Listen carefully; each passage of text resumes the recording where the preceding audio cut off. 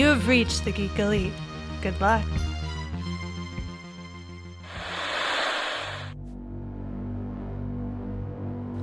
We've made difficult decisions. And there are still more ahead of us. 2 people aren't enough to save the galaxy. We need the toughest, Smartest. deadliest allies. We need you. We need you to join us. And listen to Reignite. A certain point of view podcast about storytelling. Love. And Mass Effect. Join us every other Thursday as we fight for the fate of an entire galaxy. You can find us everywhere you get your podcasts. Or at certainpov.com/reignite. We're counting on you. We should go.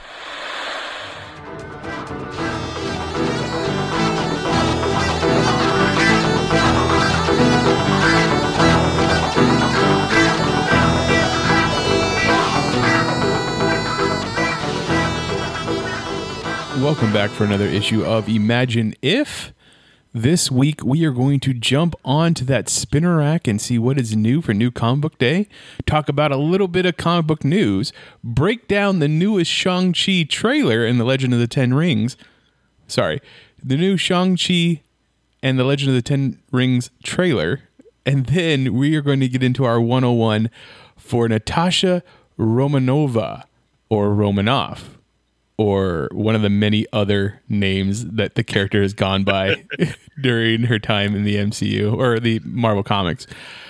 All to kick off our Black Widow month, which we are going to be doing Black Widow stories and Black Widow 101s to celebrate the return of the MCU in the movie theater. Isn't that right, Chris? Yes, because somewhere in the multiverse, there's a version of us that has already watched this film. And in our Earth 19, maybe that's what we call it. No, Earth 20. No, Earth 19. There we go. We sadly were held back. But yes, it's almost here. It's almost here. So we thought it'd be fun to do like some of the like the publishers used to do back in the day, character themed months. And what a great way to celebrate with you and ourselves as we gear up for Black Widow. So put on your stingers and let's get ready. All right. So first, as always, we're going to jump into that spinner rack and what is new on New Comic Book Day, Chris. All right, so this Tuesday from DC Comics, we have Batman and Scooby-Doo Mysteries Extravaganza #1. That's right, if you're tired about what Batman does or doesn't do for Catwoman, you can still keep comic books for kids and let him enjoy some fun adventures with the Scooby-Doo gang. Speaking of Catwoman Annual 2021 #1 will be out. So Ram V's new series will be taking it a step further, and we will see some of the mystery that's going on. And if I'm looking at this cover correctly, I think Selina is going to be going up against, I'm not sure if that's the Scarecrow or not, but I know he's going to be having some major ramifications going on because they're going to be playing with the idea of, so it was called Future State. So this time it's going to be called Fear State. So there might be something there, but nope, I'm completely wrong. This actually might be an interest to you, Mitch. She's going to be facing off against Father Valley. Any relation to Mark Paul Valley? Yeah, exactly. Bear witness to Father Valley's past with the Order of Saint Dumas and his unexpected connection with Azrael to learn the method of his madness. Ooh, interesting. Interesting. Yeah, that's pretty wild. So here's a bigger look for you, Mitch, of the character. And I didn't even catch that now that I've got a better focus of the cover. If you look on the background there on the stained glass, it's the Asbats. That's true. There's the Asbat suit. Or a person in the suit in that stained glass window. So, yeah, we got an interesting new character here. Yeah. So I don't know if I've ever actually, at least my brain cells remember, but what did you think of the Asbat suit? Like when you first saw it, because I imagine, like, did you read Sword of Azrael as it came out, or was it kind of more like you came into the character afterwards? I definitely came into the character afterwards. Like I remember in the Return of Superman when he goes to Gotham, and that's the first time I ever saw the Asbat suit because Superman goes to Gotham, he talks to the Batman, and then you can see the little thought bubbles of like, I don't think he realizes I'm not Bruce, like kind of thing. So there was that. And then it was later on when I became obsessed, I guess, with the Azrael character. I went and bought myself a trade of the Sword of Azrael. Got to learn more about the character. Okay, so what did you like? Do you like the Azbat design? I do. I mean, it's very 90s. It's all power suit and techno organic. I don't know how you want to say it, but it's all like cyberpunkish kind of, and it's different. Would I would want to keep it that way? No, absolutely not. But like I thought it was okay for what it was, and it definitely gives it that edgy look that they were going for to differentiate him from regular Batman. Yeah, I remember.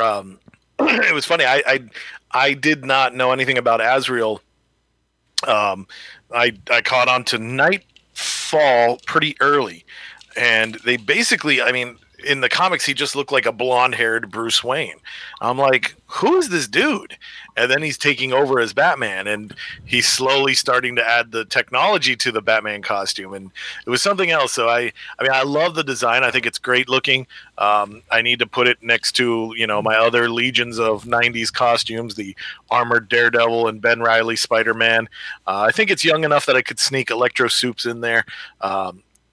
There's a fondness in my heart for those, and I've always enjoyed it. I think it's a beautiful looking design. It's a great looking action figure when people produce it.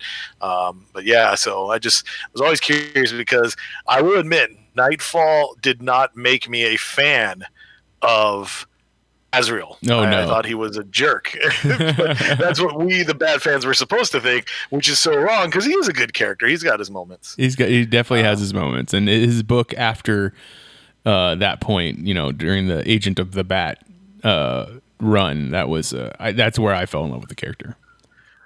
Yeah. All right. Well, let's see. Speaking of characters Mitch loves, it is the 80th anniversary of the goatee, Green Arrow. That's right. 80 years of Ollie. So we are going to be getting a 100-page super spectacular. We will have cover variants featuring all the decades. So if you know your alphabet, this will be going all the way to the letter, I believe, I. Oh, wow. So we're going to be getting a lot of stuff there. Yes, cover I. So they'll take us to the 2010s. It's awesome. I think it's great that, I'm really glad, I guess, let me phrase it this way. Let me get my thoughts in order. I'm glad that Green Arrow's golden age is being recognized again. There was a little hint a couple weeks, or not a little hint, a very big hint. Jeff Johns fixed Ollie in a way. So over in the Stargirl Spring Break Spectacular, they addressed the fact because everybody wants the Seven Soldiers of Victory to start being a thing again. And Green Arrow and Speedy were part of that. But Green Arrow and Speedy are basically more recognized as Silver Agent Up characters. So you can't really have them be in their golden age. Now, the costumes did survive. The classic Robin Hood with red gloves. It did survive. But so anyways, Jeff Johns just made it simple. He's like, oh yeah, there was a time where Ollie got time swept back into the golden age. So that's how he's able to be the Silver Age character who went back in time and then got blown forward on the great adventure of the Seven Soldiers of Victory. So of course, now he's all over the place. Let's see here. We've got quite a few variants. If I remember correctly, I think you said you liked was it the 90s variant cover, the one that has Connor in the lead there? I do like that one. Yeah, so that one's a great one. Let's see here. That is Howard Porter art. So he's very influential on us. He was the main artist of Grant Morrison's JLA. Yep. And again, right there, and I think what I love about that cover too as well is the fact that even though Green Arrow is a thing, he's now starting to be more of a family because, Dinah's back and she's going to start growing her own legacy, and the Birds of Prey is going to start happening. Roy has now become Arsenal, and he's doing his things with the Titans, and then eventually he's going to lead up to the Outsiders. And then we have the son of Green Arrow, Connor Hawke, which was quite a major revelation in things to come. So any thoughts on those characters? I mean, this is the fact that you bring up Howard Porter and then Grant Morrison's JLA. That's where I found my love for the Green Arrow. Like that, Connor Hawke was my introduction on that team, because he was on the team as Green Arrow, or at least an honorary member. Then going in, picking up Green Arrow comics from that point was following around Connor Hawke as he tried to live up to his father's legacy and, live in the shadow of, I guess. But then eventually we get to Kevin Smith's resurrection of Oliver Queen, and it made me love Oliver Queen too. So very much enjoying that cover right there. Yeah, and what's neat following your quick history there. So then the next cover would be the 2000s cover, and this is by Jen Bartel. But Jen Bartel does such a great job of channeling Phil Hester's art. Yes, because Phil Hester and Kevin Smith, I think that's how DC managed to get Kevin Smith to come over. They're like, hey, do you want to bring Green Arrow back? And he's like, sure, I'll do some wicked crazy stuff.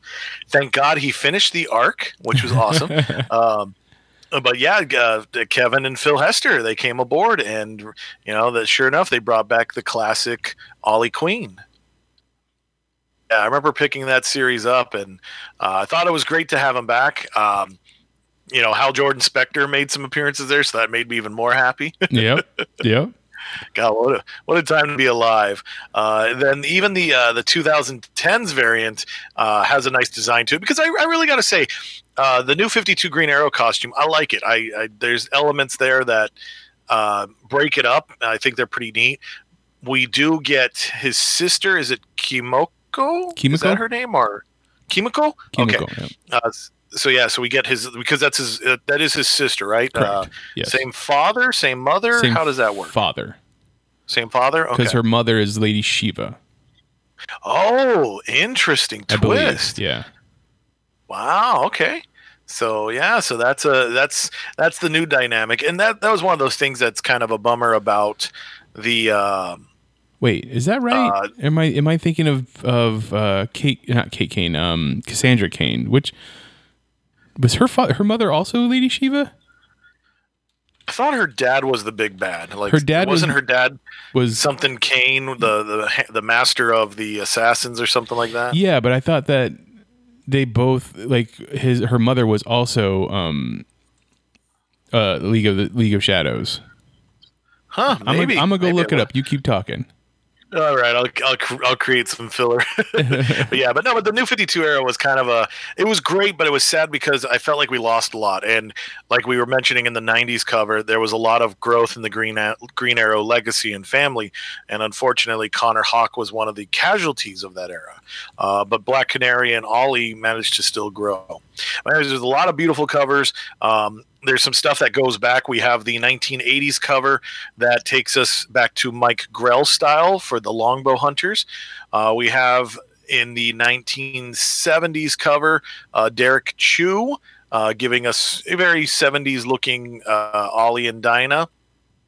Then we have the 1960s cover by Neil Adams. So he's bringing us back to the Hard Traveling Heroes. This one is interesting. The 1950s cover where we have a giant Ollie scaling a building a la King Kong style. So that's right. Everybody was not a great time, or everybody got some 1950s in them where it was just, what the hell is going on? So even Ollie couldn't escape the weird, wild adventures. I do like the Mike Cho cover. The 1940s, very clean, and I love the fact that he is doing a showcase of all the trick arrows.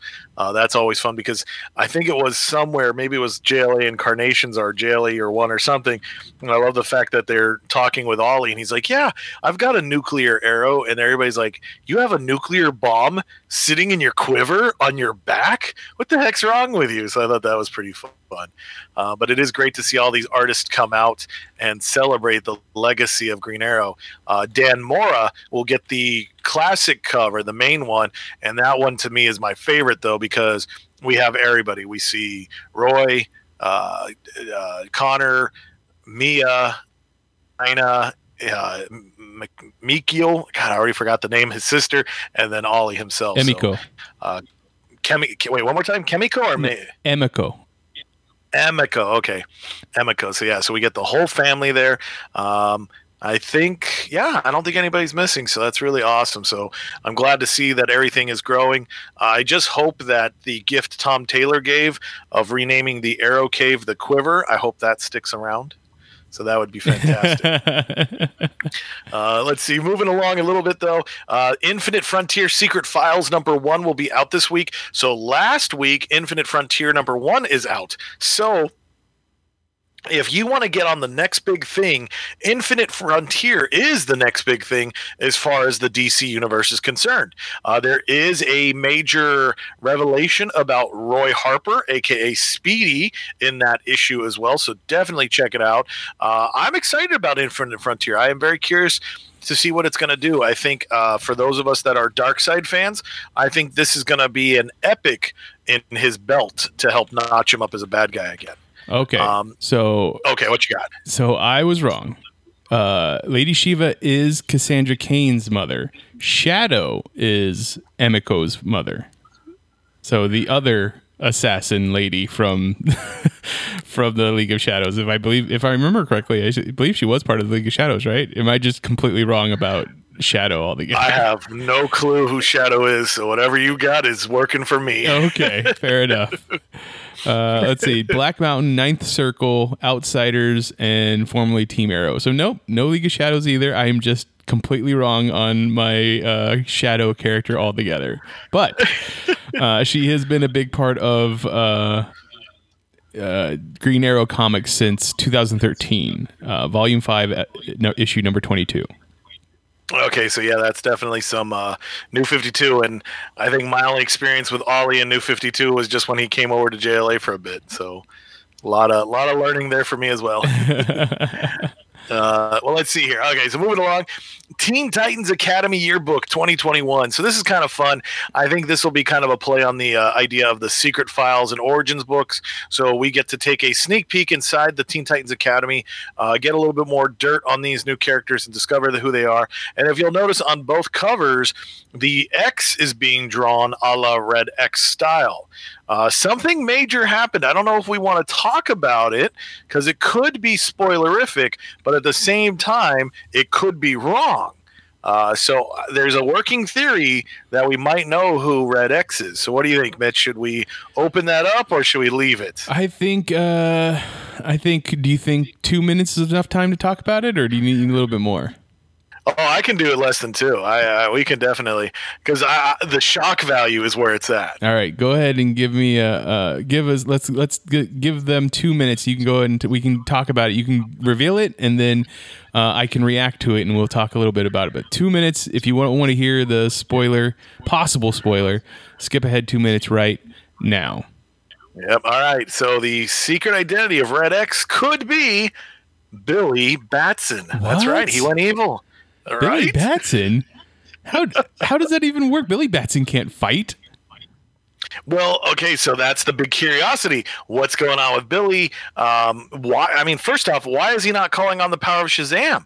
But if you think about it, some of the stuff, and again, DC's not necessarily as cohesive or linear as it could be, but if we do look at the current state of the DC universe, where is Shazam? So it could work out that maybe Billy has fine-tuned his abilities and for some reason he's going evil, or maybe some other new power has offered him abilities in exchange for his hosting.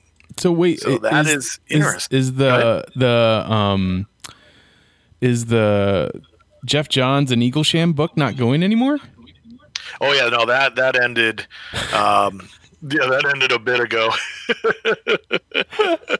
Okay, it shows you how much I've not stayed up to date, even though we do this every week. So what happened at the end of that book? Is he not around? So it was just pretty much dead? It was just kind of one of those, like I guess, and it even kind of like something happened in DC Comics. because it was like, I think it's basically an 8-parter, but if you sit down and read it, it's like 1, 2, 3, 4, 5, 6, then jump to issues 9 and 10 because they had like some filler or something like that. Basically, they let Jeff Johns come in. He creates the 7 magical lands of wonder and reunites Billy with his dad, and his dad basically acts like his mom from the movie. So that's the deadbeat parent. So either way, Billy is just doomed to having horrible parents, which is a bummer because the Batsons used to be respectable, but in this new era of comics, we have to have douchiness. So yeah, that's what happens there. So maybe some of that douchiness is rubbing off on Billy, and that's why he's like, hey, dude, I got to be evil. There you go. There you go. So Mephisto from Marvel is now the new Red X. Got it. Cool. Yep. You heard it here first. All right. Going forward?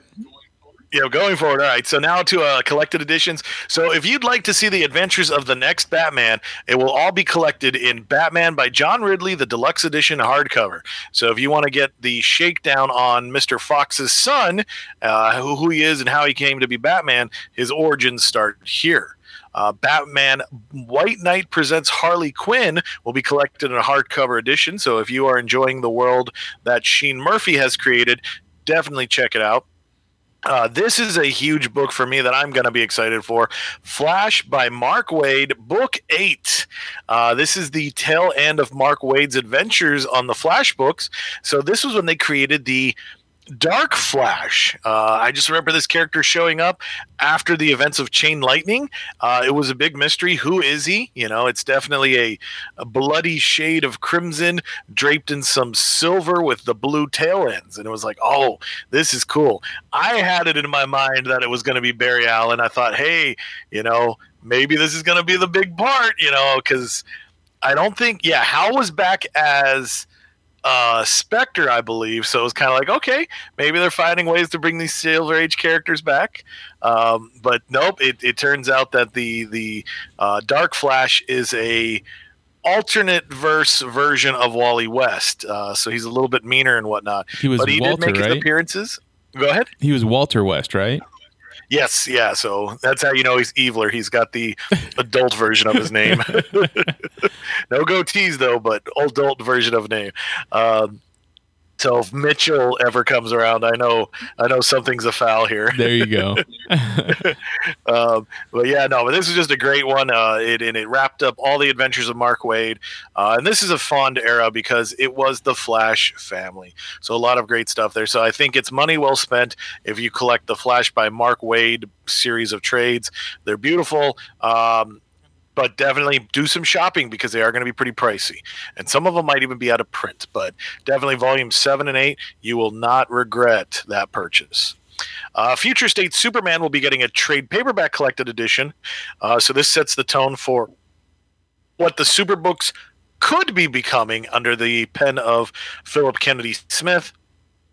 And if you want some fun adventures of Johnny Constantine, then definitely check out The Mystery of the Meanest Teacher, and then get ready for Suicide Casualties of War. This is going to be a reprint collection of some 80s, 90s era adventures by Keith Giffen of the Suicide Squad. Wait. So the majority of your movie characters will not be there. What issues is in that trade? Because I think I have that cover. Let's see here. So this takes us back to the Suicide Squad 2001 series, issues 1 through 12. So this is the aftermath of Worlds at War. So Sergeant Rock is going to be their lead. So he winds up getting a team of Deadshot, Killer Frost, Major Disaster, Reactron, and Black Star to come along and help save the planet as we know it. Yeah, this is the run that I found out about the Suicide Squad. I started collecting the Suicide Squad with Sergeant Rock as their leader instead of Amanda Waller. And at the end of it, and we've talked about this a few times, like when they had to the volume was being canceled. Sergeant Rock pulls off a mask and walks away from the wheelchair that he's in, and they never revealed who it was that was supposed to be in the mask. So I always wondered who that was. I should actually see if I can talk to Keith Giffen. There you go, because that's a heck of a cliffhanger to leave. Yeah. Yeah. That sounds like a very Kevin Smith issue. All right, well, let's see. Let's move on over to Wednesday, where the House of Ideas will be dropping all their brand new product on us. So this Wednesday, you can get forward to Beta Ray Bill issue 4. So I've been hearing great stuff there, and definitely, which is fantastic because I'm pretty sure he's going to be showing up in the MCU pretty soon here. If you like the word infinite or infinity, then get ready because Black Cat annual number 1. Interesting. Both the cat personaed ladies are having annuals this week. Look I love at that. But Black Cat Annual 1 will be out, which starts the Infinite Destinies. Actually, it doesn't start it. I think this might even be the tail end of it, but it's going to be a tie-in for sure. So if you want to see what's happening with the Infinity Stones and the people, then definitely check that out. Quite a few variant covers to choose from, 4 of them at least. Black Knight Curse of the Ebony Blade number 4 will be out, so we know the Black Knight is coming in Eternals, so get ready to see the new history, legacy, and stylings of the Black Knight.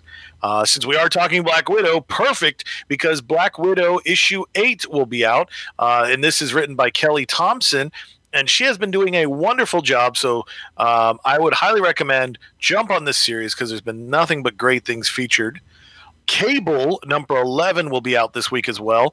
The final adventures of Wi-Fi are happening, so if you want to pick it up and see what's going to happen there, definitely check it out. This is a book that I want to share a little bit of moment with. Daredevil issue 31 will be out this week, so Marvel has specifically asked for this one to be released early for a review. So I was very happy to write that one up. I'll tell you now, there's not major spoilers in the book. It's definitely a lot of setup. The new characters of Butch and Mike Murdock will be forming their coup against the Kingpin, but it's not Wilson Fisk. A certain character has escaped their asylum bit, and then, of course, we continue the adventures of Matt Murdock in prison with his Daredevil jumpsuit and Elektra as the Daredevil of Hell's Kitchen. But I just love this cover by Marco Cicchetero. We basically see the Angel of Death walking away from a pool of blood, holding the 2 masks with blood dripping down them. This is Lockdown Part 1. I think it's only going to be a 2-issue arc, so I would definitely say pick this up because I have a strong feeling issue 32 is going to be like a sigh through the heart, so to say. So, yeah, some major stuff there. And again, I enjoy the issue, but I know I have quite a bias, but I don't think you're going to be missing out if you buy some Daredevil. Let's see, moving along, Eternals issue 5 will be out, continuing the new stylings of the Eternals, getting you ready for the upcoming movie. Giant Size Amazing Spider-Man Chameleon Conspiracy number 1 will be out. So Nick Spencer is coming to an end on his Spider-Man run, which actually... I don't know if you saw some of that on Twitter, Mitch. Did you see any of the upcoming teasers for the post-Spencer era of Spider-Man? I did not. Oh, okay. Well, if you're fine with it, I'll do a quick blurb. So basically, Nick Spencer will be ending his run on Amazing Spider-Man issue 74, which will have the legacy number of 875, I believe.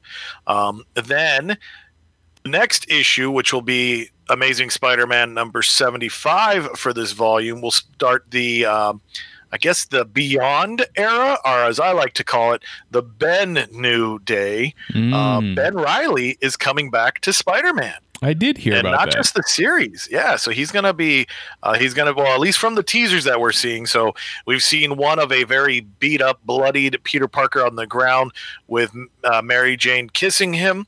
Kind of mimicking their spider kiss.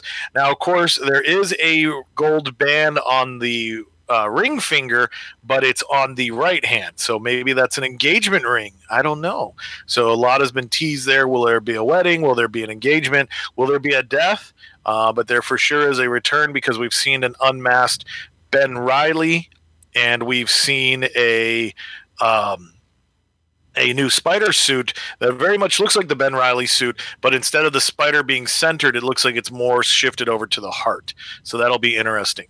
And I was even doing a little bit of research, and this Beyond Corporation has made appearances in comics, and they actually have kind of dealt with Spider-Man, but their thing is they're all about warping reality. So this could be interesting to see.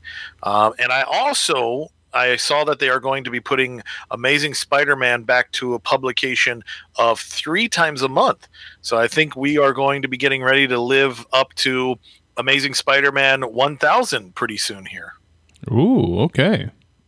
Yeah, a lot of crazy stuff there. Let's see. Moving along. In case you missed out, Marvel Voices Pride, they will be late shipping the America Chavez cover. So if you wanted to add that to your collection, that is there too.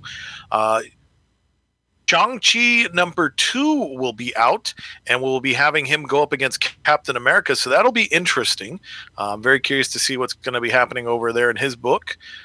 Then we have quite a few Star... Oh. Now, I know that Stan Lee himself has said, who's going to win in a fight? It's whoever the writer decides. Like, it's always going to be... there's no set precedent. But is there a better fighter than the Master of Martial Arts in the MCU?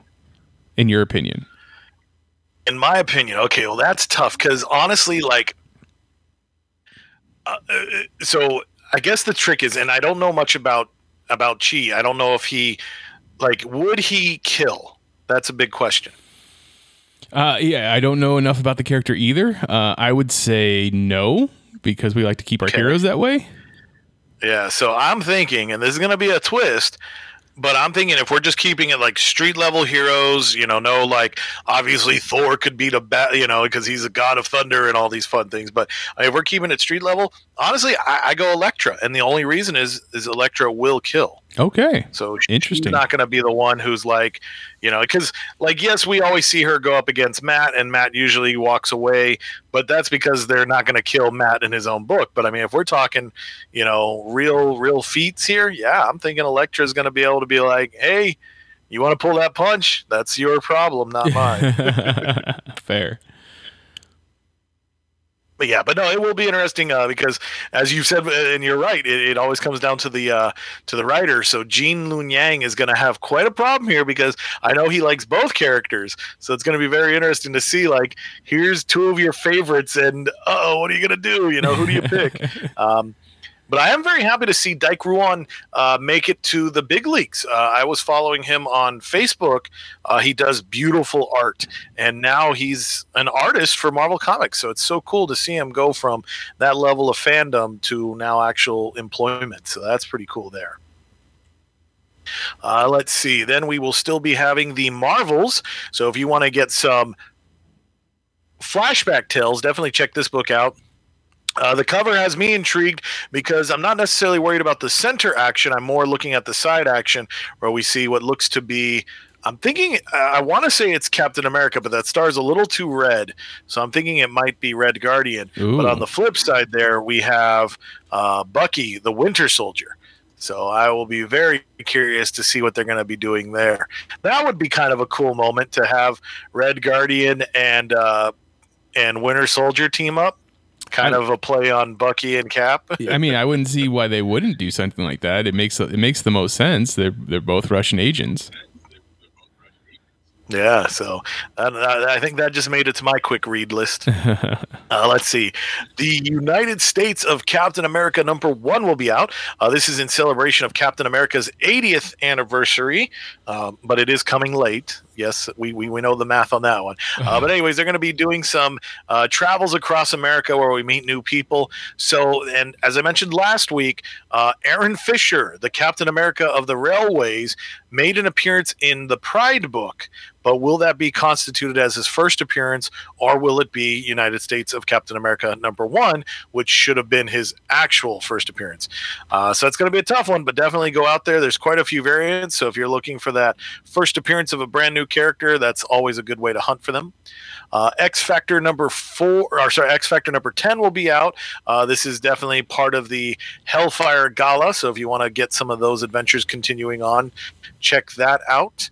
And now for the collected editions, we have Avengers by Jason Aaron, Volume 8, Enter the Phoenix. So this is the last big story before the Heroes Reborn arc. So here the big spoiler is Echo becomes the new host for the Phoenix. So it'll be very interesting to see how she uses her abilities in the next arc and beyond.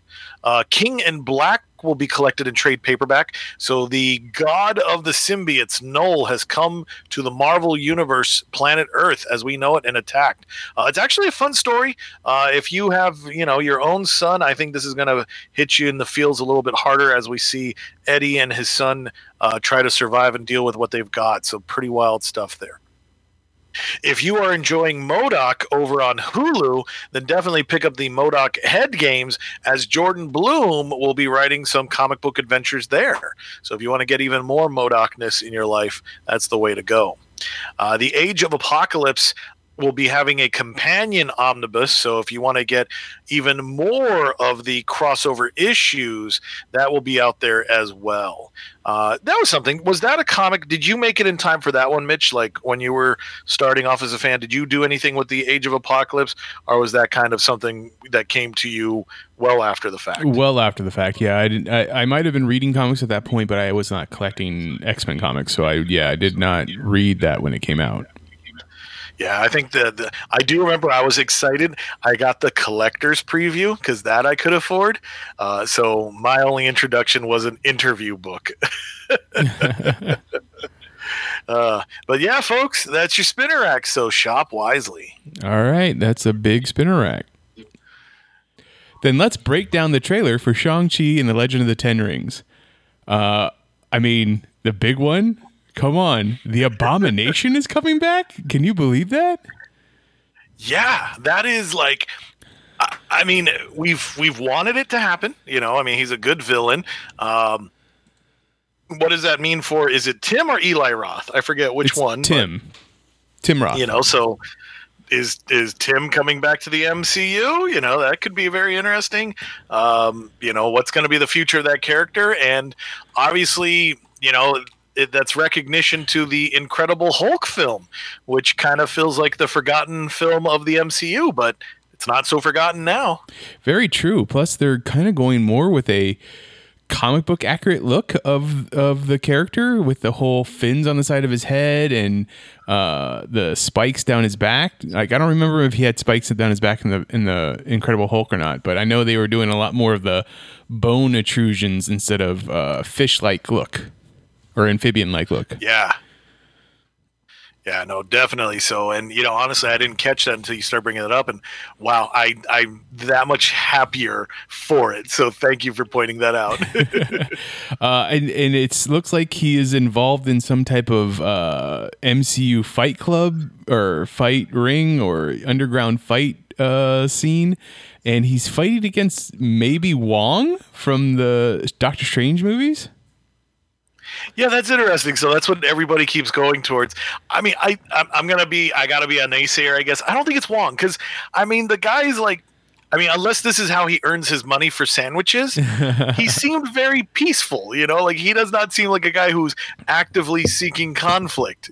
So I don't know. Maybe there's a side to Wong we don't know about. But this is true. I would say that at some point during the blip, maybe things changed for him. Like, Doctor Strange left. There was no stones for him to guard anymore. So who knows what was changed for him in that time. Now that's an interesting question. And honestly, now that makes me think about something. Will it take place post Endgame, or we start seeing heroes rise in that 5-year absence? Could he be one of the heroes? That's a good question. That's a very good question. I'm excited to see this movie when it finally comes out in September, I believe. We saw more of young Shang-Chi being trained by his father and his father's disciples. Somewhat of looks like a very similar scene to what we see in Black Widow trailers for the Red Room, where he's in a classroom like setting with a bunch of other people being trained. Definitely the Death Dealer. I don't know much about this character in the comic books, but looks like a deadly foe, if to say the least. So there's going to be a lot of that character showing up. They don't shy away from using tech. The father, has given Shang-Chi his 10 years to live out his life, and maybe he hasn't spent it the way that he thought he should. Also, I thought was very interesting is there's one part where Shang-Chi and his friends are standing there, with Razor Fist, who we see earlier him fighting with on the bus. So what does that mean?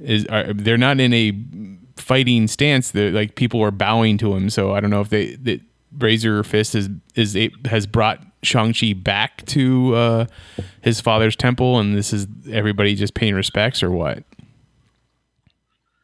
Yeah, that'll be interesting to see how they go from one end of the fight mode to now something different, or could it be ruse? That'll be very interesting to see how that plays out. The 10 Rings. So the 10 Rings has a very interesting history at this point now. We know the 10 Rings from the comic books and early 90s Iron Man cartoons of how it's the Mandarin wears the rings on his fingers, and each one does a different thing for him in controlling matter or time or whatever, right? It's a very mystical force, just like the Infinity Stones.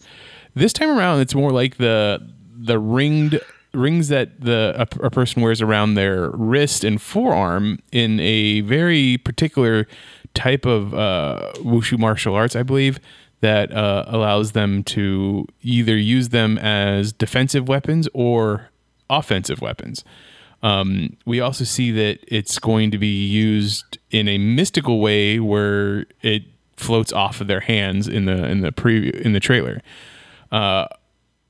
When we are first introduced to the 10 Rings in the MCU, it's more of just a symbol. It's supposed to be 10 different tribes of people that came together to overthrow or rule a certain area, as we saw in Iron Man 1. So what do you think of this new change and blending the two things together? It's an interesting zig or zag. I like it. I definitely, growing up, I was like, okay, yeah, the Mandarin. And I always remember that part of the cartoon, like season 1, he's got his rings and he attacks Iron Man, and then the explosion happens. And that was the fun of season 2, was seeing the Mandarin on the quest to gather the rings.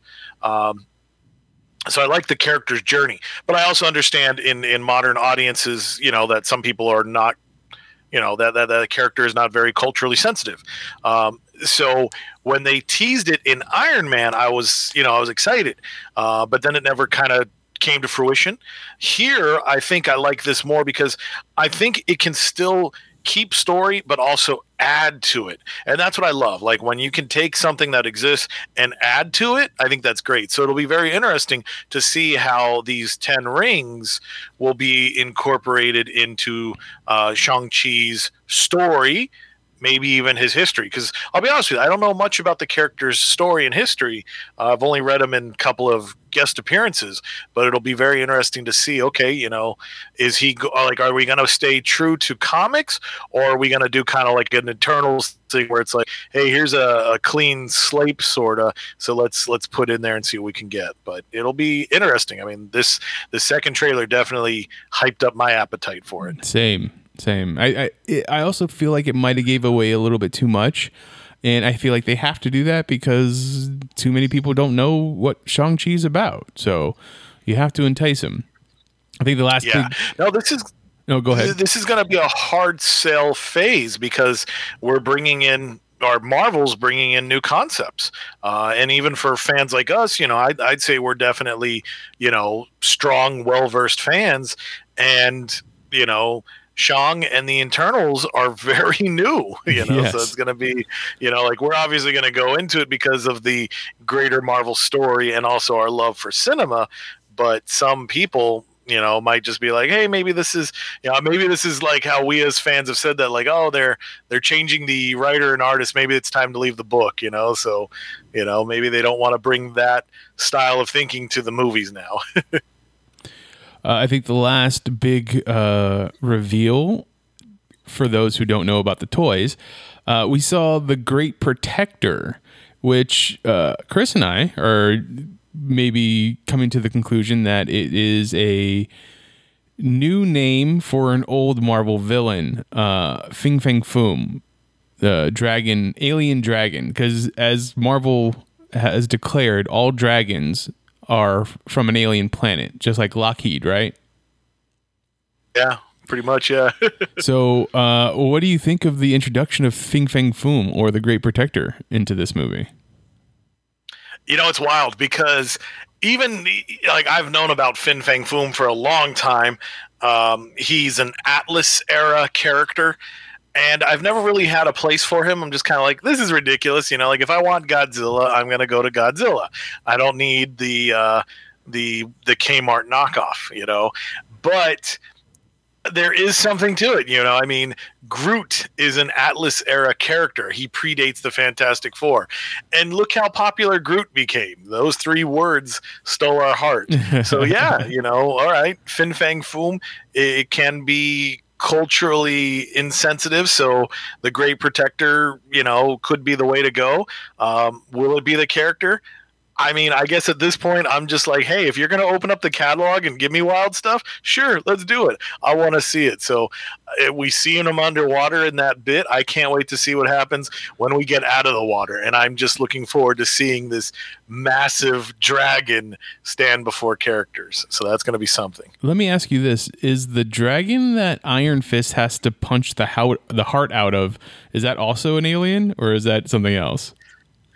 Ooh, that's tough because, I think the memo is, but I don't think everybody follows the memo of like, oh, okay, dragons are actually secretly aliens, because I think they still want to hold to the idea that while you do have science fiction and you do have mysticism, we want them to intersect but not be wholly wrapped.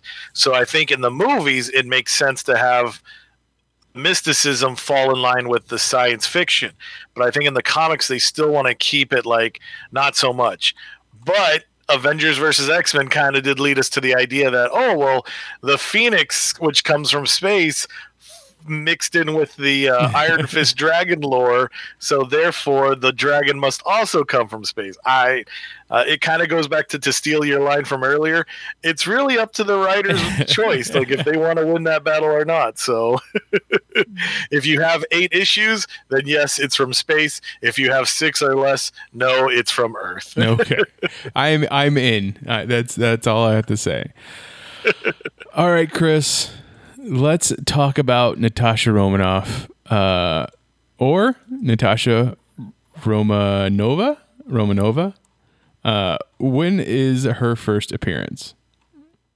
All right, so the Great Black Widow comes to us in Tales of Suspense issue 52, harking all the way back from January of 1964. Creator? She is created by the group of Stan Lee, Don Rico, and Don Heck. All right, so tell me a little bit about Don Rico and Don Heck. Ooh, well, I know I've heard Don Heck's name. I believe he is a artist of Marvel Comics, definitely part of the Atlas era and Marvel eras of comic books. Let's see here if I can try to pull up some of his big work. Let's see. He actually, okay, so he did some Golden Age work. He did some stuff for Quality Comics, which would later fold on into DC Comics. He did some work for Toby Press, which would then be folded into Charlton, which would also still be folded into DC Comics as well.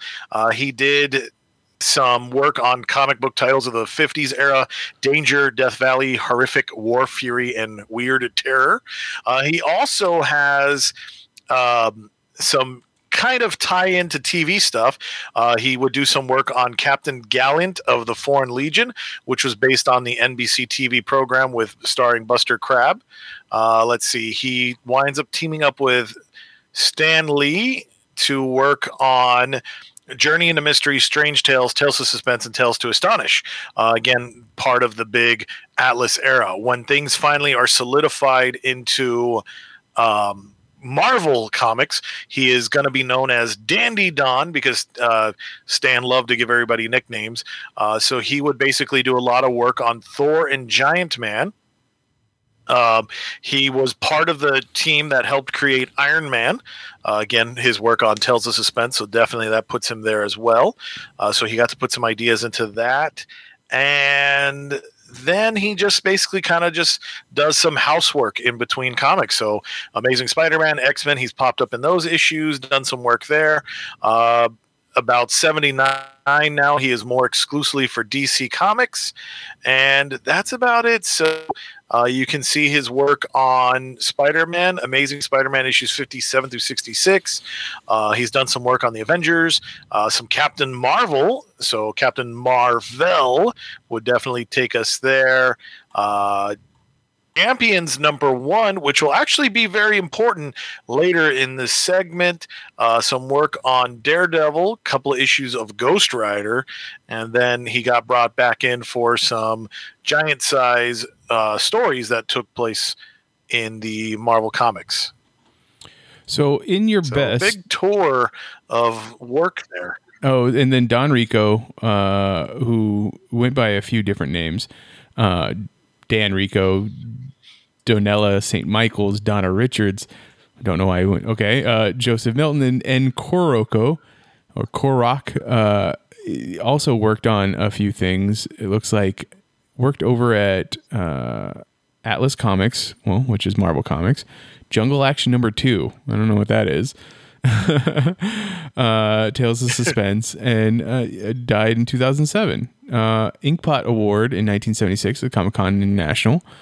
And I want you to, in your best Stan Lee impression, because we love your Stan Lee impression here, go and talk to the two Dons and ask them to create a new character by the name of Black Widow.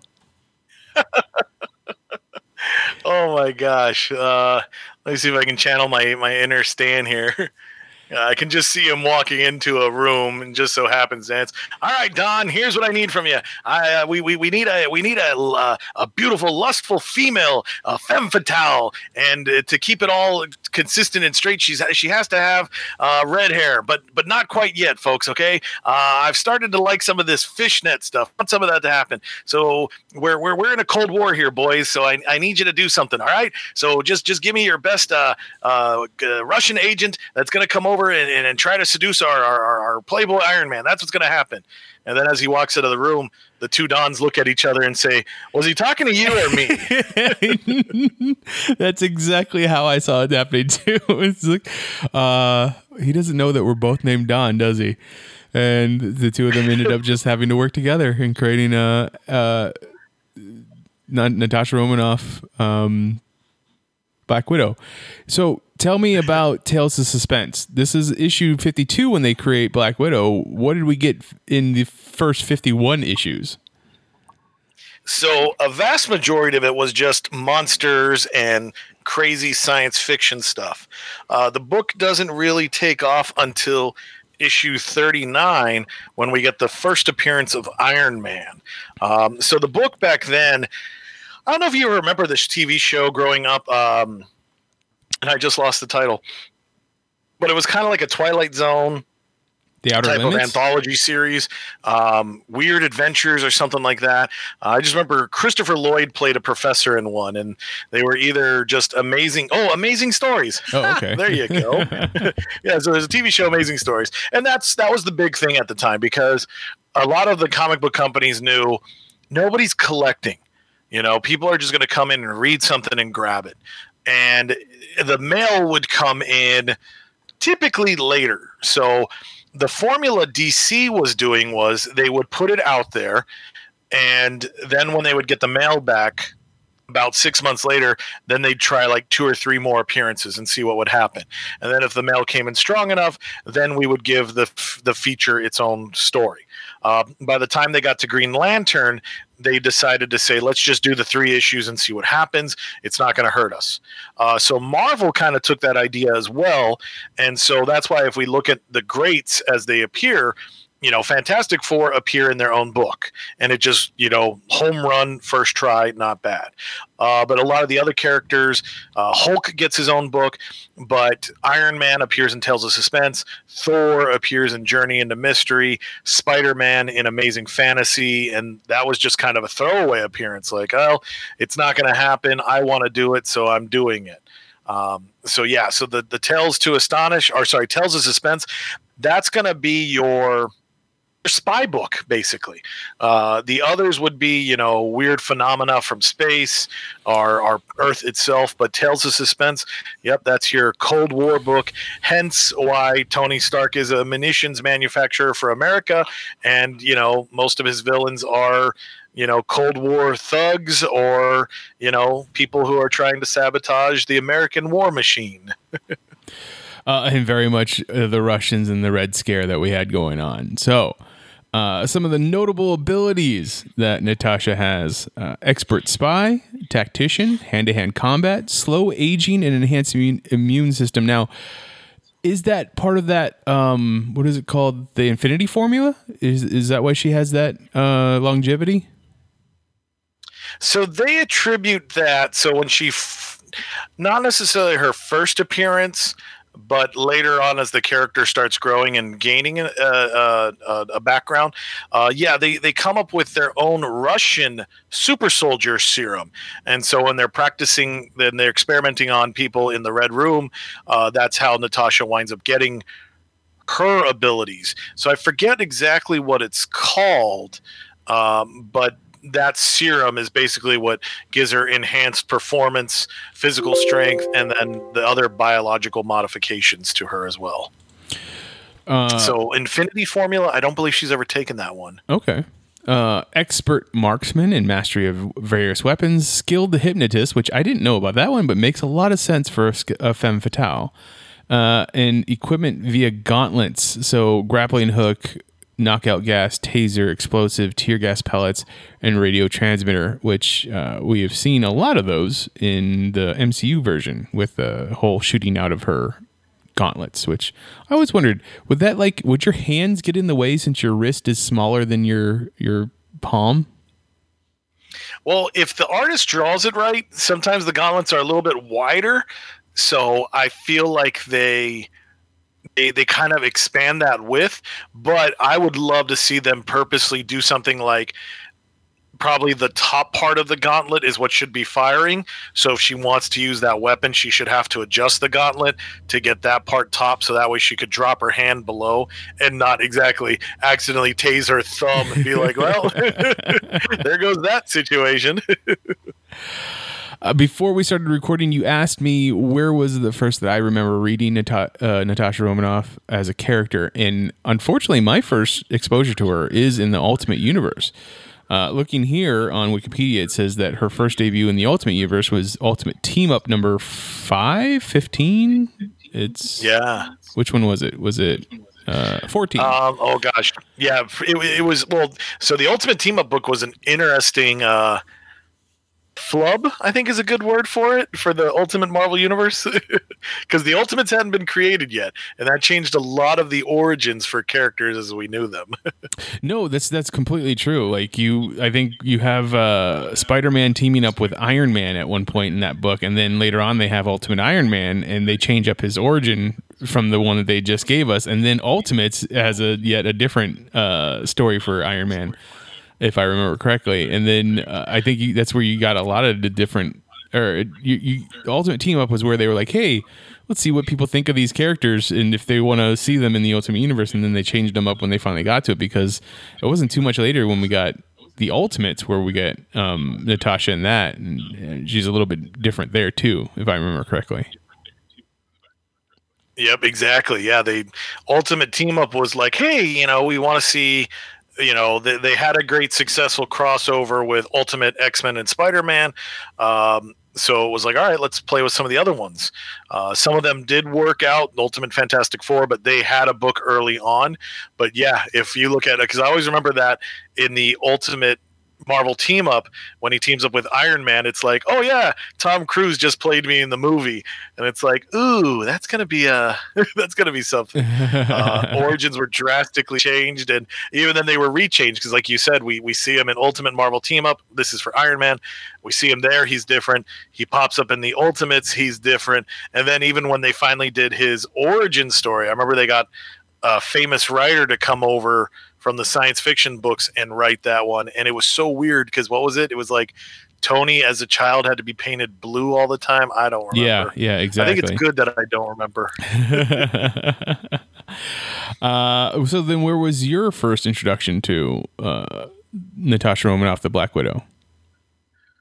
So the first time I meet her is Daredevil #2. Not that long ago, but yes, it was a while back. So I had a fondness for Daredevil as a kid growing up. I always have a strong memory of reading Daredevil, The Man Without Fear, his origin retelling by Miller and Romita Jr., and I remember reading that at Fry's back when grocery stores sold comics. So Daredevil was a character that just kind of stuck with me.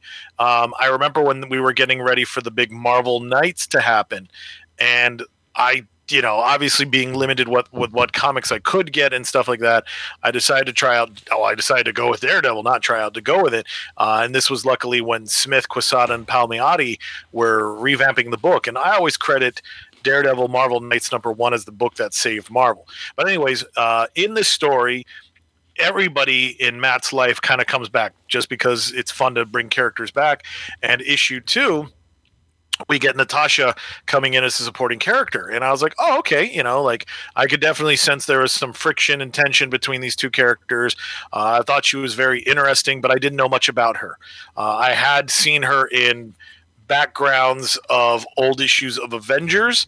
I'm more familiar with her gray short hair look, or gray costume short hair look, but this was the first time I actually got to see her be a full-on character, have her own thoughts and do worthwhile stuff. So it was very exciting, and I was like, okay, this is interesting to see. Plus, redheads always catch my eye, so that was a huge helping as well. I feel like there's that mesmerization again. I was gonna say, I feel like that's the same for a lot of your editor-in-chiefs over at Marvel. Yep, exactly.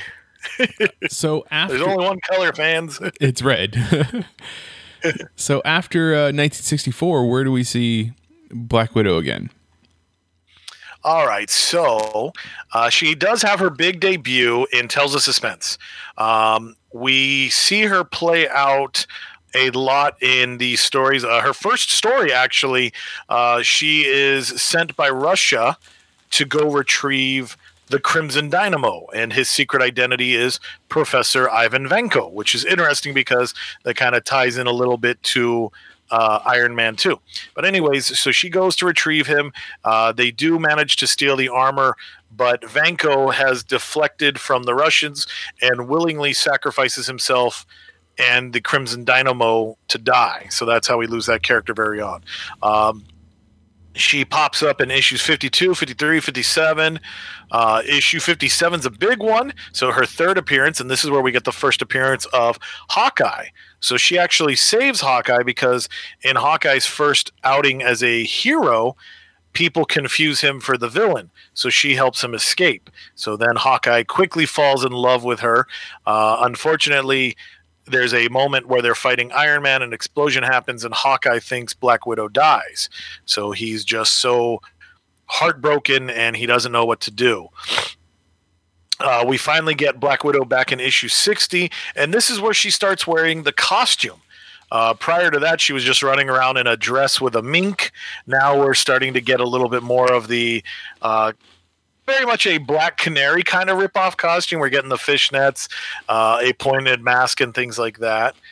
Finally, she will decide to become a hero And we see that big turn in Tales of Suspense 64. So now that she's starting to become a hero, they do put her away for a while. So that's 1965. So it's about a year later where we see her pop up in the Avengers. She does a pretty good run in that set of comics. A lot of big moments that we see. Obviously, one that you're going to want to read, fans, if you get a chance, is Avengers 43, where we see the Red Guardian appear. So that's going to start dovetailing back into Natasha's origins to establish more of her as a character. But for the most part, she's going to be bopped around in the background. A significant appearance will be July of 1970, Amazing Spider-Man issue 86.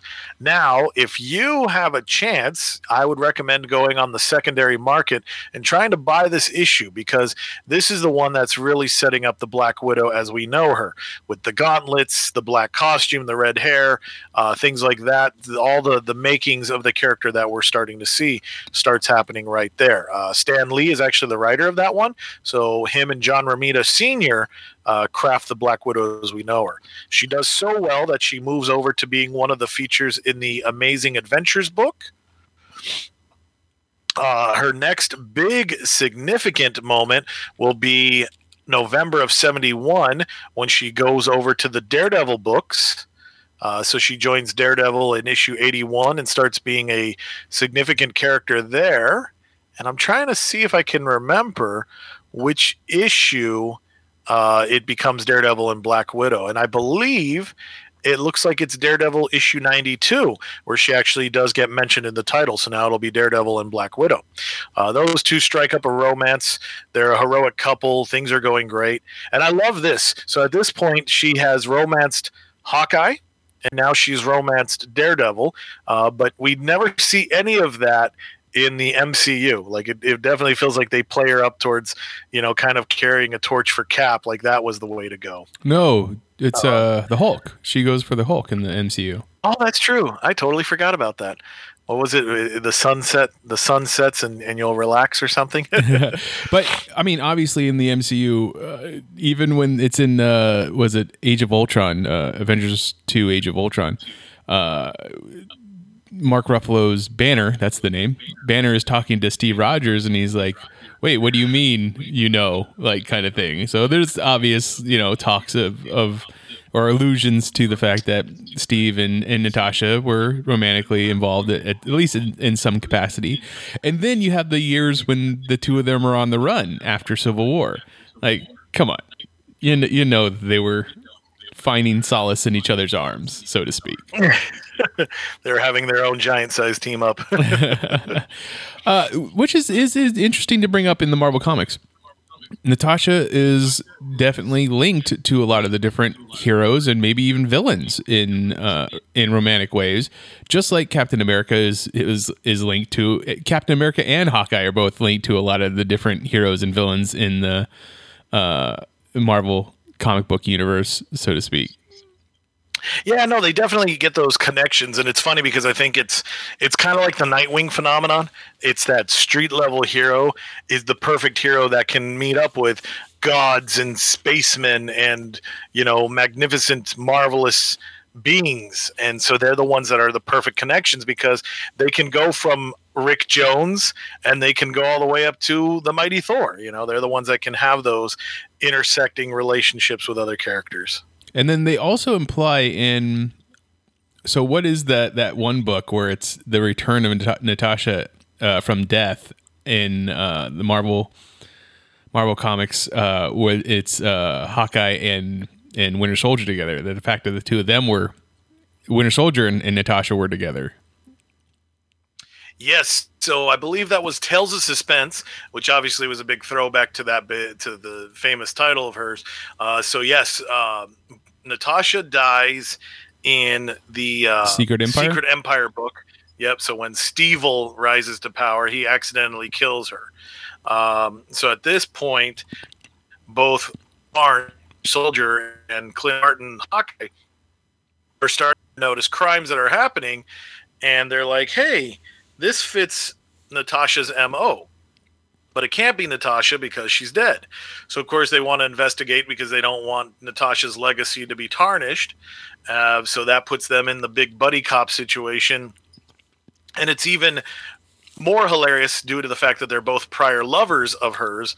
So, of course, there's that little bit of competition where it's like, well, if Natasha was going to choose one of us, she'd clearly choose me, as they're both saying it. But in that story, there's an even more weird twist in the fact that we find out that there's a bunch of Natasha clones. Like, they're just waiting for her to die and then reactivate her. Natasha and Yelena and another Black Widow that I don't remember the name of. Yeah, so that was a weird one. I mean, obviously, I remember picking that book up just because I wanted to. It had Winter Soldier, so I was like, okay, let's do this. But yeah, what was it? Tales of Suspense 100 through 105, I believe. And so, yeah, we find out all about these clones. Ursa Major helps her out. And, it was funny because, and I remember the big conclusion of that story, she leaves the 2 letters, one for Hawkeye and one for the Winter Soldier. And basically for the Hawkeye letter, she's like, well, if you love me, leave me alone. And then for the Winter Soldier, she's like, hey, I'm going to go bash some of the Russians. You want to come with? So they team up. And I don't know where that necessarily got followed up. I would probably say you're definitely going to want to be checking out one of her series. I'm trying to see because, unfortunately, Natasha's had a lot of series, volumes of her book. So let's see. It looks like, okay, we're actually going to want to jump up to Web of Black Widow, which is a 5-issue miniseries. And that's going to be dealing with the whole Natasha clone saga and her memories. So that's going to help us try to figure out what's going on there. I'm very curious. Why spiders and clones? I think Marvel just decided they had a thing there, and they're like, we're gonna corner that market. It doesn't matter that people think of it as a giant flub that happened in the 90s. We're gonna just keep doing it because we got Miles clones too now. Miles is going through his own. So, gosh, I mean, if it was a sheep character, that would make sense. But I don't know. But yeah, so anyway, so that's going to be part of it. I want to say even Mark Waid and Chris Samney, they did a volume of Black Widow that is worth your time, but I don't know what volume it is. So I'll have you share something about Black Widow while I do a little bit of research here then. So what I don't have much in the way of history of Black Widow, and I think it is very interesting that, and correct me if I'm wrong, but I think that the character obviously became more forefront in Marvel Comics once again, at least to a regular standpoint, after her appearance in Avengers the movie 2012. Yeah, 2012. I feel like she's involved a lot more. Like eventually, when you get to the point where she is training the champions in a Red Room like area or Red Room like scenario, and that's during the Secret Empire, and that's when she gets killed and sets forth the other champions to realize that this is a serious thing. I find it interesting that this is a character that they've really latched onto with the past that she's had, which Marvel does the best at, right? Like making it so that a character that is villainous or at points villainous in their past becoming a hero happens often. So Natasha is definitely a major SHIELD agent now. Yeah, no, you're right in that regard. They did a good job she didn't have a very cohesive past, but I think that blank slate helps to kind of fill in the gaps, and Marvel's been great at that. Yeah, taking the villain and then having them rise up to being a hero, which is very much the case of the Black Widow. Here we go. So I got lucky. It would be the 2016 7th series of Black Widow. And this is by Chris Samney and Mark Waid. And that definitely plays with, who is the Black Widow? Shield's most wanted, and as you just mentioned, she's a big Shield agent, so it's like, wait a second, what? How is this going to work out? But this one definitely plays towards her origins, the Red Room, and then also with her modern dilemma of the clones. How does that all connect back to Natasha?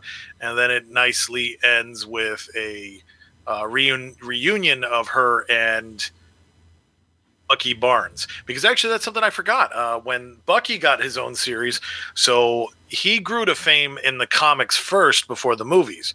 When they did his big run in the Captain America volume 5, then he graduated towards his own death, and then that led to him getting his own comic book series, and that was by Ed Brubaker. So the Winter Soldier Volume 1 by Ed Brubaker. There's an arc in there where Black Widow gets kidnapped by one of the other potential Winter Soldiers, and he's basically going to take her away from Bucky by brainwashing her. And of course it comes down to, well, the only way you can save her is by allowing her to live, but she has to forget you. So Bucky realizes that he'd rather her be alive than not have her at all. So they save her, but she is not aware of the Winter Soldier past of her life, which again is newer stuff, post 2000s retconning into her past. But that gets wrapped up there. So definitely pick up Volume 7. This was an interesting find, and I almost forgot about this. And this could be a hot story to pick up. Black Widow issues 19 and 20 of Volume 6. So this is something that I like that we don't often get to see. The end of a character. So this was part of the Secret Wars Last Days. So if you want to read the quote-unquote Last Days of the Black Widow, those 2 issues would be interesting to pick up just to see, how does Natasha deal with all that red in her ledger? How does she, decide what cases she wants to wrap up and what she feels needs to get done before it's the end? So that's definitely a fun one to pick up. I also wanted to bring up the fact that, in, I guess, the earlier history of her character, they had her and Alexei Shostakov is who the Red Guardian is, were a married couple. And in the movie that's going to be coming out, we know David Harbour is playing that character as a somewhat adopted father for her, which is not the first time that they've made that kind of change in comic book movies. Most recently, we saw in Aquaman, Mera, her father in that movie is, in the comic books, her husband. Wait, Mera... From Aquaman? She has a husband in the movie? No, she has a husband in the comic books before Arthur. The one that she's like betrothed to or something like that.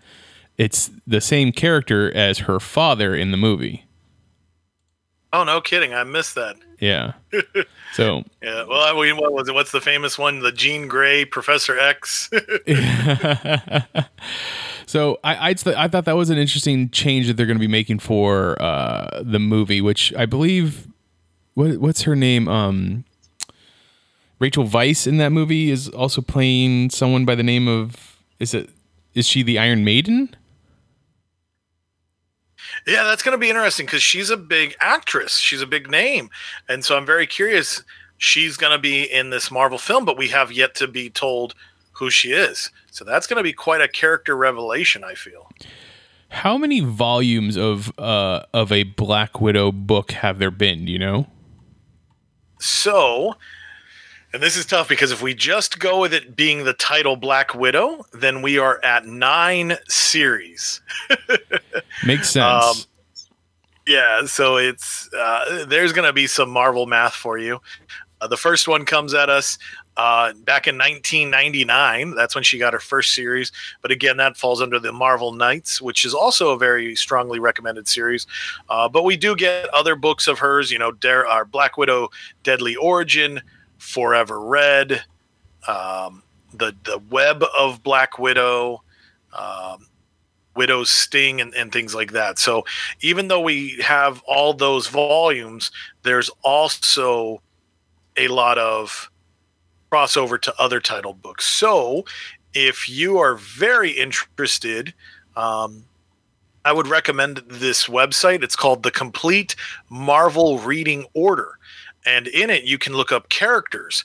And this site is so well maintained that you could actually see Black Widow, all of her adventures, all 1,052 of her appearances in actual release order. So if you're curious, like, hey, I want to read Black Widow from day one, or I want to read about her from when I was born, you can definitely set the list to that order to check it out. A list I would like to share with you. This one comes from goodcomicstoread.com, and they've given us a nice list of stories to read before the movie comes out. So I guess I'm going to bounce some of these off of you, Mitch, and see if you read them, if there's any connections.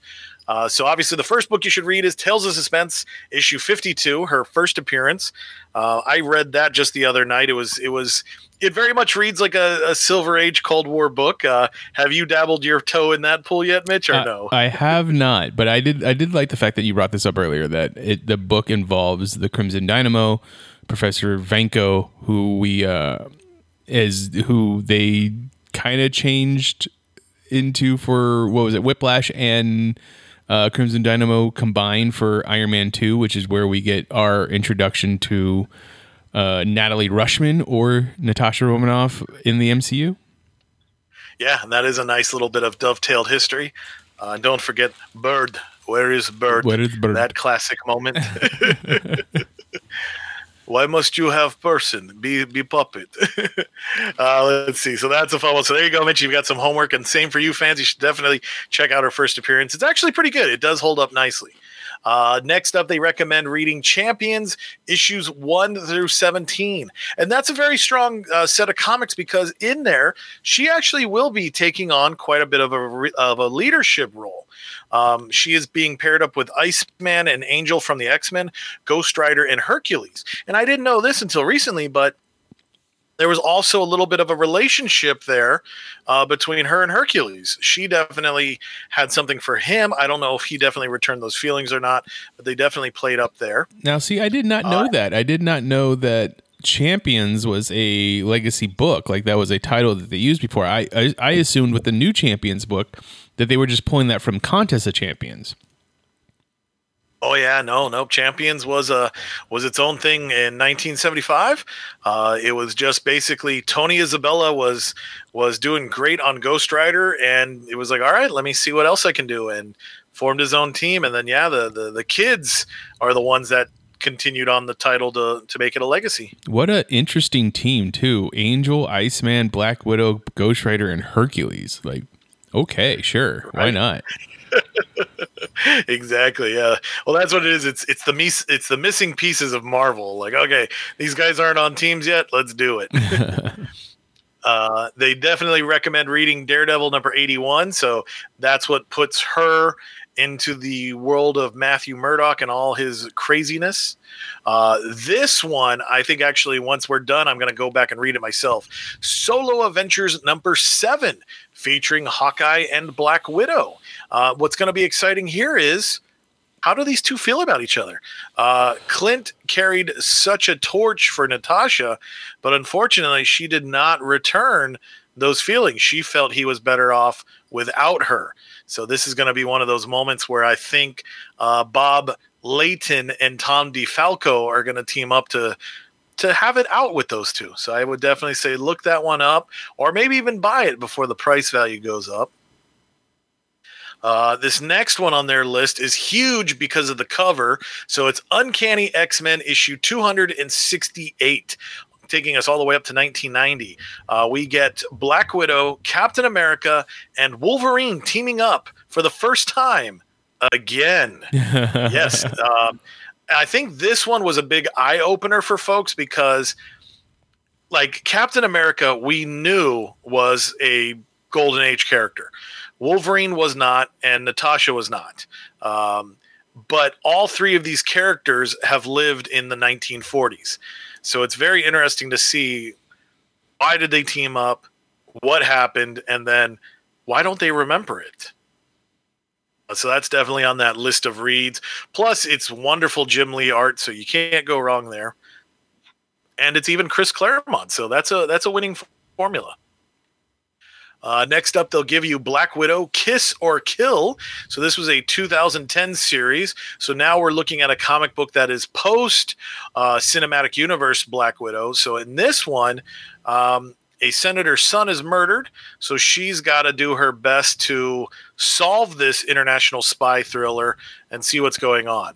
It definitely plays to the classicness of Black Widow and her strengths while being set in a, post writing style of the MCU. And right before she's introduced in Iron Man 2.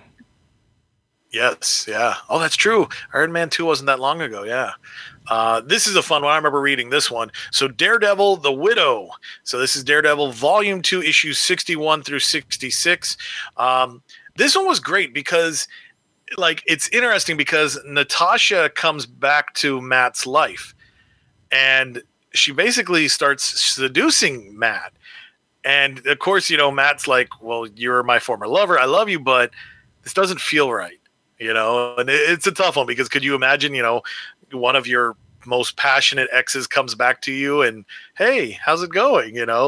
That's a very everybody struggle. And so it was kind of interesting to see it. Of course, she's not back there for love. She's back there because she does need his help, and it takes them on quite the adventure. And it's beautiful Alex Mavely art.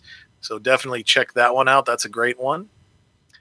Their number 4, and this is one that I plan on rereading pretty soon here, Black Widow Deadly Origin, 2009 to 2010. So again, right before her appearance in the movies. So these are the books where Marvel's basically going to say, okay, this character, they're in the hole, so we know they're coming up soon. Let's establish the origins now before the movies really cement everything. So I would say this definitely needs to be fast-tracked and read before her movie appearance. Was this one that you managed to read, Mitch? I did not, but if you, looking at that cover right there, she's wearing the white outfit that we see is featured in the movie trailer. And I think you're absolutely right. This is probably going to be where they're going to pull a good chunk of the movie from for her origin. Yeah, no, this is definitely a good one. So go pick up those back issues before it's too late. This was one that caught our eye. So their number 3 pick, Black Widow Homecoming, all the way back from 2005. So this one has some Greg Land art. We get Richard K. Morgan as the writer here. We get to see what would be the big part of this one. Yeah, what would be what's the homecoming? Is it her going back to Russia to take on the Red Room? I think that's what it's definitely kind of implying. So let me see here. I'm going to cheat because I pulled up quite a few lists. That's the good news, fans. If you are very interested in trying to figure out what's going on or trying to find some stuff to read of Wanda, there are a lot of lists out there. Now, the tough part is navigating through a lot of the BS to see what's good. Here we go. All right. So in this, Natasha is seeking a peaceful, violent past as a deadly assassin. In Homecoming, Black Widow gets roped back into her role as an elite spy as she must track down a series of murderers. This all leads to Natasha back to Russia, where once again she must confront her home and her past as she tries to move on. Her new world collides with her past life in this thrilling story.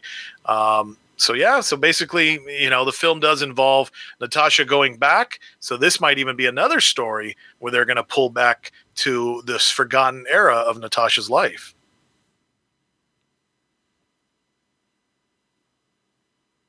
And let's see, going back to the original list here. Then they have Black Widow, The Name of the Rose. So this one's definitely going to feature some Iron Man as he's thrown up there on the cover. It's written by Majori Liu. So this one If you're looking for a good espionage story, then this is definitely the way to do it. We've got Daniel Acuna working on the art, so that definitely sounds like a good win. So if you want to see more of Black Widow's undercoverness, that's definitely the way to go. And then this last one on their list is Black Widow, the Itsy Bitsy Spider, coming at us from 1999, Devin Grayson. And this was her Marvel Knights reintroduction, because sadly, Black Widow, during the Heroes Reborn era, the original one, she kind of got stuck on the 616 world, and she got stuck with the horrible task of disbanding what was left of the Avengers in order for them to help. So she didn't really have a place in things after that, and so luckily the Marvel Knights found a home for her and gave her story there. All right. So there are a lot of good stories that you can go and read if you can get them in before the premiere of the movie July 9th. Please do. If not, return back here, because next week we are going to have a 101, or at least our attempt at a 101 for the Red Room, the place where you train all the Black Widows, because guess what? Natasha is not the only one. Ooh, that's going to be fun to dive into. If you have any opinions on Black Widow or any of the other things we talked about today, please check out or find me on Twitter. I'm at Mitchipedia GEM. GEM stands for Geek Elite Media. Chris, where can people find you online? You can definitely find me on Twitter as well. My handle there is Stuff I Should Say, should being spelled SHUD. And then check out geekelitemedia.com and AIPTcomics.com for my writings. The rest of Geek Elite Media is at Geek Elite Media on Twitter, at Geek Elite Media on Instagram, and Facebook.com/Geek Elite Media is our Facebook page. Check out archived episodes of this podcast and other podcasts on our website, geekelitemedia.com. If you're one of our patrons, you'll get a bonus episode of Reimagine If. It is where Chris and I will dive into episode 3 of Loki this week. So if you want, go to patreon.com/Geek Elite Media. And whatever podcatcher you use to listen to us, please rate and review us, because it helps spread the word of our network. But until next time, this is Imagine If on the Geek Elite Media Network, saying always remember to geek out. Geek out. This concludes our broadcast.